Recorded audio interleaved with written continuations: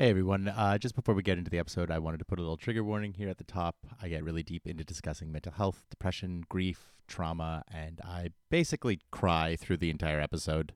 So I just basically kind of wanted to forewarn you ahead of time to kind of prepare yourself. So thank you so much for listening. I love you, and see you in there.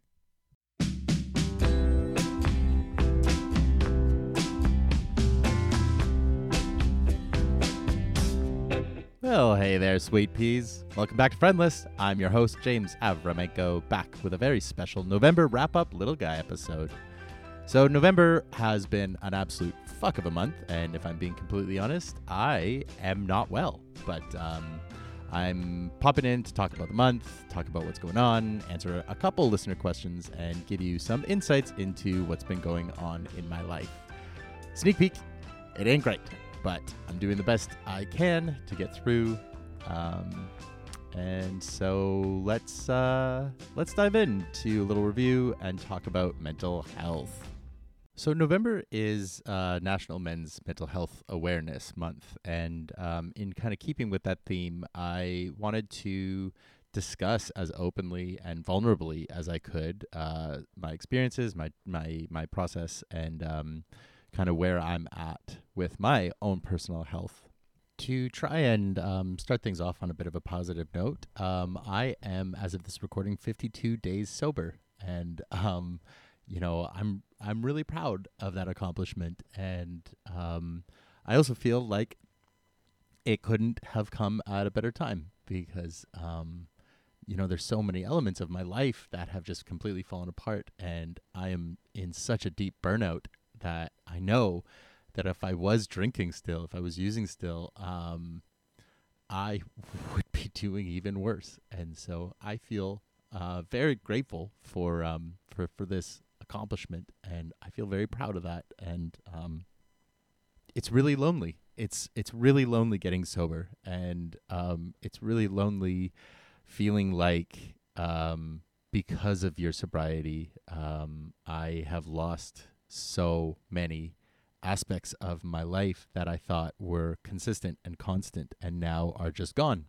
What that sobriety has opened me up to is having to really face not only just, they call it, your shadow self and things like that, but just facing the breadth of experiences that I hold within my body. And it's really opened up my nervous system to be forced to really look at and process the grief that I carry within me. And there's a lot. And it comes in these big, huge waves. I'm trying really hard to find the right words. It's ironic.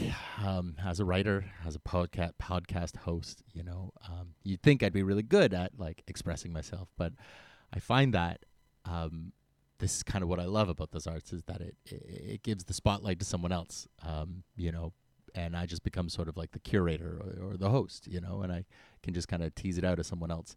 It's actually really quite difficult for me to truly express myself authentically and vulnerably, and that's something that I'm trying really hard with recording this is I'm trying to lean into this sort of concept of like radical vulnerability and truly open myself up to showing what's going on.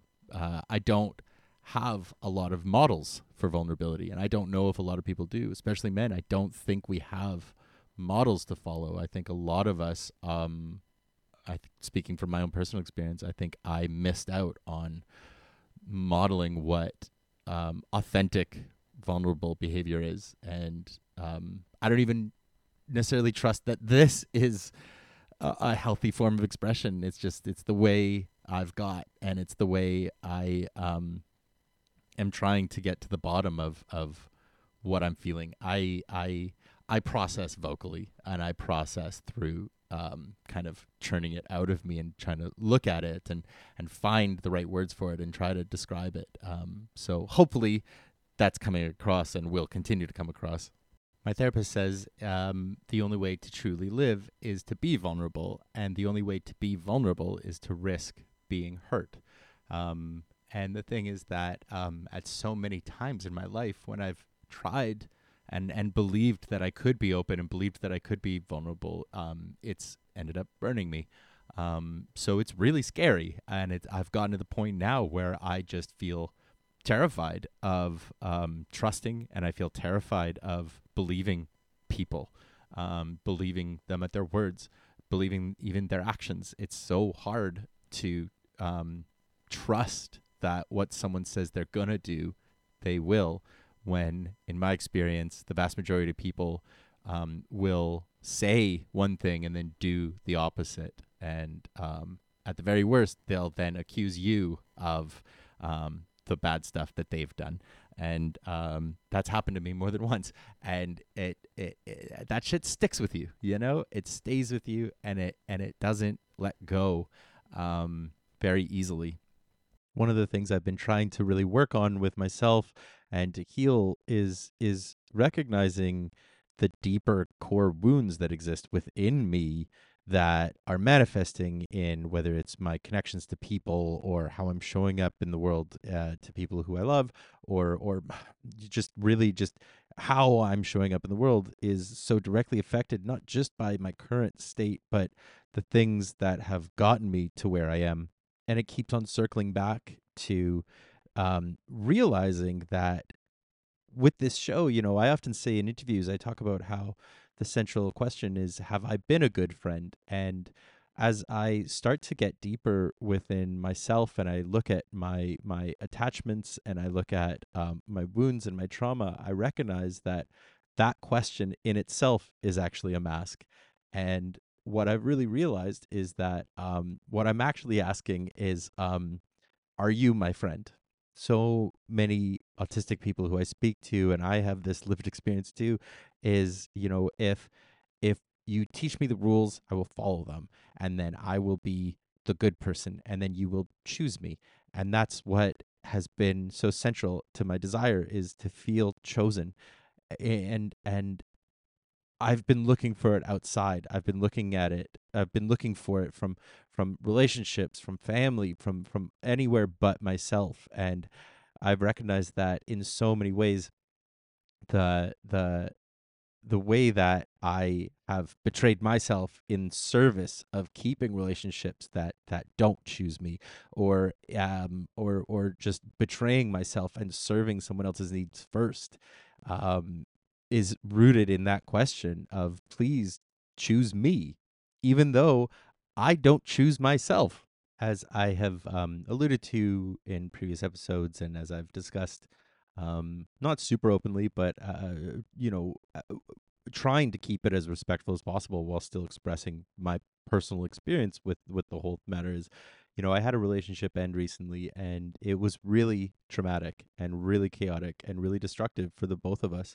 And a lot of really awful things were said, and a lot of really awful things were done. And I carry so much grief around that, and so much pain because of it. And I also recognize that so much of the chaos of that relationship had very little to do with how I was showing up for them or how they were showing up for me. It was that we're both deeply traumatized people who were trying our best and just weren't able to be as safe for each other as we initially wanted to be. And that hurts. That breaks my heart. And I recognize that, the pain that I brought to that relationship and the pain that I experienced in the ending of that relationship is not because of them. That trauma was already there long before I ever knew this person existed. And this whole chaos of this last month and getting sober has really opened my eyes, and it's really opened my nervous system up to being able to actually tap into way deeper grief that has been tamped down and really numbed by drugs and alcohol. Someone just said to me today, as I was talking to them about sobriety, they said, alcohol wasn't my problem, it was my solution. And that really struck me because, in the process of getting sober, I've recognized that, yes, I am an alcoholic. I hadn't lost my home, I hadn't lost a job yet. Um, but I would drink to get drunk. I had no other intention but to get blackout. I had no intention other than to numb myself. And I realized that, you know, there's there's no real reason to party other than to lose reality. And I don't think that untraumatized people um need to lose reality. I heard it described this month. I have been unable to see my therapist all month. I had upped my therapy to weekly, and then immediately my therapist had to cancel a bunch of sessions, and so I've basically been raw dogging the whole month, therapyless, and doing the best I could. I heard that described as being dry drunk, and that really made me laugh because it really does feel like it. It feels like I'm still fucked up, and I'm still like not I'm still kind of numbing the pain, but I'm not drunk. And it's been really scary and really really hard in the process of allowing my nervous system to open itself up. I've had this really really difficult process of going through these sort of like waves of grief. And what's been happening in my body has been, there's been these moments where I feel absolutely nothing. I feel completely frozen and numb and dull. And, in some ways, I feel grateful in these moments because there's no grief, there's no sadness, there's no pain. It's just that there's also no joy, there's no happiness, there's no excitement. I'm just this blank page, like just frozen. Um, but then there's moments where something kicks in and suddenly my entire body is just flooded with every emotion. It's not just the grief, it's not just the pain, it's everything. And I become just as immobile. I become just as paralyzed because my whole nervous system becomes completely saturated with emotion. And I've come to understand that this is an element of autistic burnout. It's just that I don't know what to do with it, and I become um, really terrified in those moments, because I want to move, um, and I can't, and my brain is just going a million miles a minute, and every thought is just kind of like dogpiling over each other, and it just completely overloads my system, and I just become almost vegetative. And the reality is that like I carry in me so much shame, and I carry so much embarrassment around, how I've behaved in the past, how I've acted when I was dysregulated. And I know I've caused harm, and at the same time too, I know I've been harmed, and I've been burned over and over again. I was diagnosed with complex PTSD last year, and that manifests at times in really, really chaotic, embarrassing behavior. And, coming back to that question of have I been a good friend, and masking it as just, are you my friend, um, makes me really reevaluate everything I've been trying to do with this show and with my entire sort of creative impulse and output, because it's really hard to describe the actual experience and the actual ramifications of trauma, of gaslighting, of emotional manipulation, of breadcrumbing. It's so hard to describe it to someone who hasn't lived through it. And I continue to struggle to find the words. It's just left me feeling so empty. It just left me feeling like this husk. There's there's mornings when I wake up and I have no idea who I am, and it feels like I need someone else to remind me who I am. And those are some of the scariest mornings because I'm alone, and so I have to force myself to re-identify myself. I've been working through this dialectic behavioral therapy workbook, and it's really helpful, and it's also really overwhelming. Um, it's sad and it's scary, and at the end of the day, I want to lean on people. I want a partner who supports me, and I want a friend group who supports me, and I want to have people who see me and validate me. And the book keeps on saying basically like, not that you can't have that, but like you're only really going to get that once you can start doing that for yourself. And this process can take years. So I've been continuing to try to like cheat cheat it and like jumpstart it and like kind of game the system and really like kind of whip through it, but it just doesn't work. It doesn't work like that. And because of that, I keep on falling really flat on my face. And I do these regulation exercises and I get really clear, and then I'll try to reach out and I'll fuck up again, you know? And like, I mean, like that just happened literally this week again. And I'm just like, I'm really scared that this is just who I am and this is how it will be for the foreseeable future. And that feels really overwhelming and embarrassing. Um, and I keep on having these thoughts in my head of like, well, who cares? Like there's, you know, the earth is burning and there's children being murdered in the world and there's genocides and there's wars and there's all these fucking problems, and then there's just me, in bed with my microphone saying boo-hoo me, woe is me. And it's like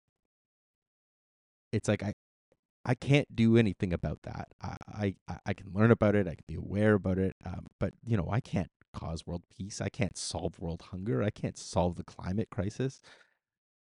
But I can try and solve me, which I guess in a way is another element of recording something like this. Is that like I can do my best to try and express this sadness and this sorrow and this grief, and maybe in one direction, maybe hopefully find a connection out of it, and maybe another direction, hopefully, maybe somebody will hear this and hear that they're not the only one who's feeling is scared, or they're not the only one who's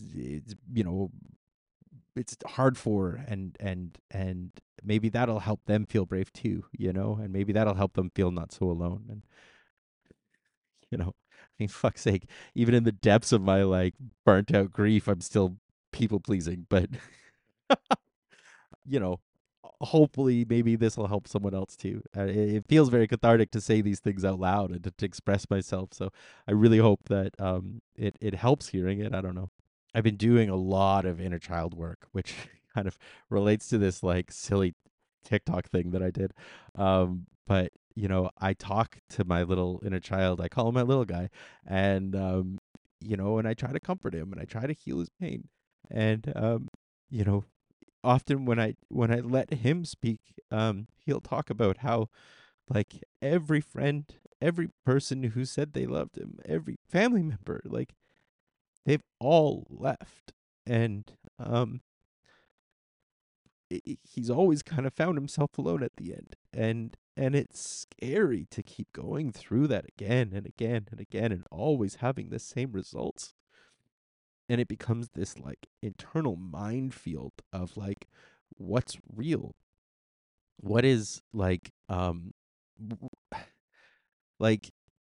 what is the trauma speaking and what is reality, and like what is the abuse that's being put on me, and like who's safe to tell. That's the thing that's it keeps circling back to, is that it's like it just I feel so unsafe, and I've tried reaching out to people, and then that's uh, made things worse, and that's been really unsafe, and I've been like, it's a hyperbolic word, but it's true, like I've been kind of betrayed by people who said that they were safe, and and and I don't feel like I always have somewhere to turn. And what's funny is that leads me to a couple of weeks ago, I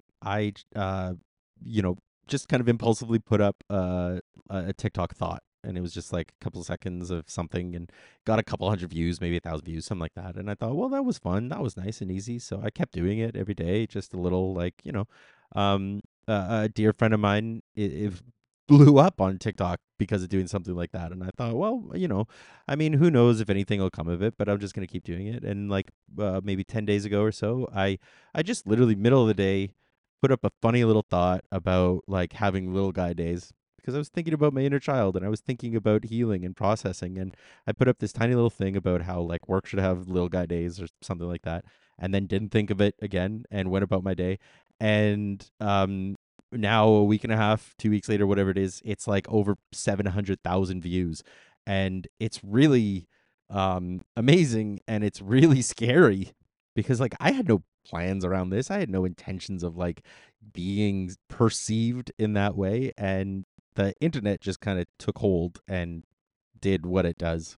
And as exciting as it is, and as validating as so much of the response has been, it's also caused some backlash. Like I've had people in my life be really cruel about it and say really cruel things, and create their own narratives around my intentions, and create their own narratives around what I was trying to do, or what I'm trying to do with it. And it's really opened my eyes to realize that I can no longer hold people in my life who don't offer me, you know, authenticity and vulnerability and accountability, and who aren't going to just jump to their own conclusions without communicating with me. I've spent so much of this last month begging people to hear me when they're showing me that they don't want to hear me, and I've allowed my anxious attachment to kind of override my instincts and to override what I see to be true, and instead I've let that anxiety take hold, and I've been just begging them to see me, and they won't, and I don't think they ever will, and I've had to recognize that that's okay. I mean, it's not okay to treat me like that, but it's also okay to not have them in my life anymore. And so I won't, which is really sad. And at the same time, too, it's not me closing a door. I saw a thing just recently that was saying, you know, I'm not closing a door on these connections. I don't have any doors. I'm not the one shutting things down. It's that these people in these connections are afraid of living authentically with me. And that's okay too. I can't change them. I can't make them heal. I can't make them see my light. I can only live the best way I can. And if people are uncomfortable with that, that is their problem to deal with. I can't, monitor their feelings. I can't do the work that they need to do. And so I'm really just leaning in on I'm going to stop defending myself from people who don't have any interest in actually hearing my story and my experiences, and are just going to create assumptions. One thing I was reminded of, through experience recently, something that I've learned over and over and over again and keep forgetting and keep needing a reminder, is that you don't get closure from the people who hurt you. You can't ask the people who hurt you to help heal you. And I forgot that. I am really glad that I re-recorded this episode. I had done one version last night, and I was super dysregulated, and I basically just babble cried through the whole thing.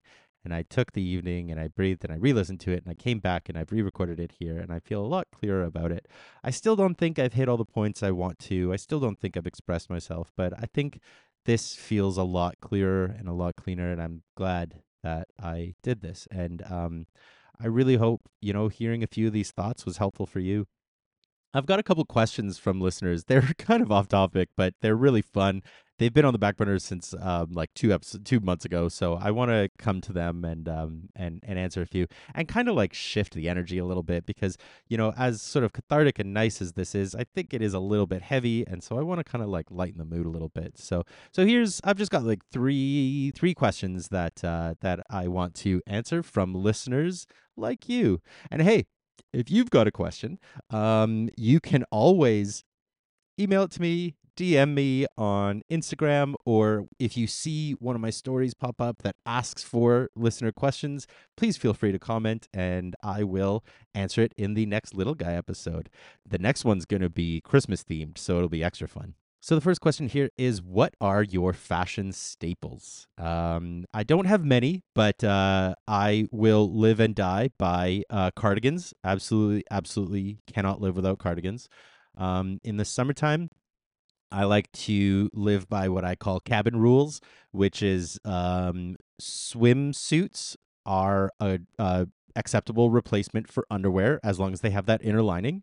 And then just light, fabrics, as few sleeves as possible, because my other fashion staple of the summertime is just being cranky, because I absolutely hate being too hot.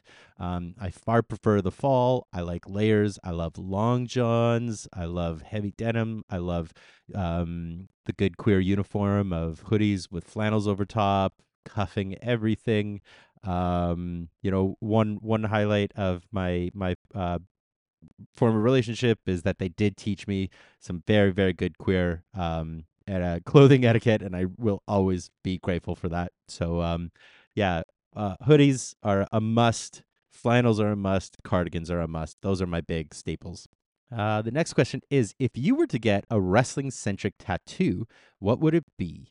I don't think I would. I've thought about it every once in a while. Like, I've got a couple wrestlers who, either current or through my life, I've really loved, Bret Hart, obviously, Mick Foley. In terms of current wrestlers, someone like Kenny Omega, Eddie Kingston. But I don't want any tattoos that are like crazy, super detailed. Like, I would never want a face. I would never want something like, I've seen people with like cane masks and stuff, and like, ugh, no way.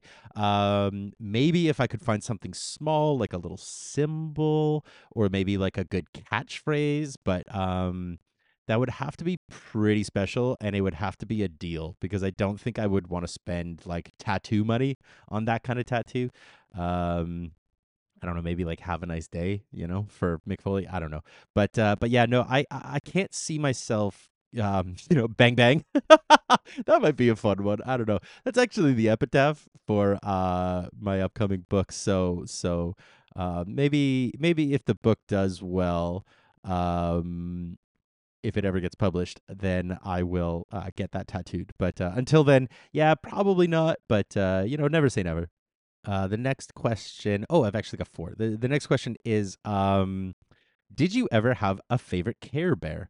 Um, and I don't think I did. I remember really liking the Care Bears, but the thing was that at recess at the time, the girls would always make me be Beastly, the little like minion who got like care stared away. I got really good at it. And I'd like, curse you, Care Bears, and then I would get blasted away. But like, I guess maybe the lion, because he's the only one I can picture right now. Maybe the sleepy one. I bet the sleepy one I really liked at the time. The thing is, in relation to Care Bears, I have it kind of linked in my head, was I really loved Captain Planet, and my favorite was Heart. The Mati, right? Or Mati? I forget how you say it now, but there was the Planeteers who all had their power rings, and it was the elements, and then there was the fifth guy who came in and went Heart. He was my boy. I loved him. So Care Bear adjacent, I loved the Heart Planeteer. And the very last question for the month is, what are you enjoying most about your interviews? And this is a big question that I really do love, because for me lately, these interviews have been so special because, I feel really isolated and I feel really disconnected from people. And, I see the friends I have trying. One of the biggest problems that we encounter is that not many of them are in the city. So I don't really get a lot of like physical touch, like I am deeply touch starved. And so even though these interviews aren't touching me, hopefully, it's a chance at least to connect to someone new, to hear something unique, novel, to kind of tickle my ADHD. And I really cherish the opportunity to like help other people feel special, because so many of the people who have come and gone in my life, I've never had the chance to hear their stories and get to know them and give them the spotlight and let them feel like the special, unique, incredible person that I see them as. And so it's a really beautiful experience for me to listen to them tell their stories and get to express some genuine connection and some genuine love to them. And so, yeah, that's the stuff I love. I did this thing in August through September.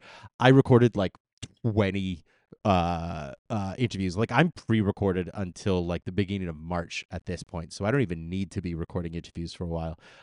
Which is probably why, if you're listening to this, if you are someone who I interviewed in the last month or two, I'm really sorry that your interview has been delayed. It's not delayed; it's just in the queue, so it will be coming. But yeah, it's funny that I did this month or two of just like blasting interviews, and now I don't really do many right now. So I'm back to feeling isolated. But what I do get is I get to re-listen to them as I edit them, and that's really nice. But yeah, no, I love the opportunity to connect to people and hear their stories and get them, give them a platform to be heard and be validated and be loved, if it's only just for an hour at the time. Those are the questions for the month. As I said before, if you have any questions, please feel free to DM them to me on Instagram at friendlesspod, or you can email me, friendlesspod@gmail.com, and I will read those in the next one. There will be a call for more questions coming out in the next week or two that I'll put on my stories, so please keep a lookout for that. And that is it for the episode, so I'm going to wrap it up here. I hope this wasn't too heavy, and I hope you're all feeling safe. I have included resources for mental health. If you or someone you know is struggling, please reach out. Get the help you need. You're not alone in your struggles, and the only way we're going to get through all this horrible experience that is called life is by banding together and helping each other out. If you want more Friendless content, please be sure to sign up for my weekly Substack. You're going to get a top 10 list of things I'm proud of this week, an ever-growing monthly playlist that I add new songs to every week, recommendations for books, movies, music, all kinds of fun stuff. It is always free. You can pay me if you want, but you are always going to be able to get that newsletter free. So please sign up for it in the show notes. But that's it for me, so I'm going to wrap this up here. Thank you so much for listening through. And I'll be back. I'll be back next week with a brand new episode, and I really hope to catch you there. But hey, I'm not going to worry about that now, and neither should you, because that is then, and this is now. So for now, I'll just say I love you. Fun and safety, sweeties.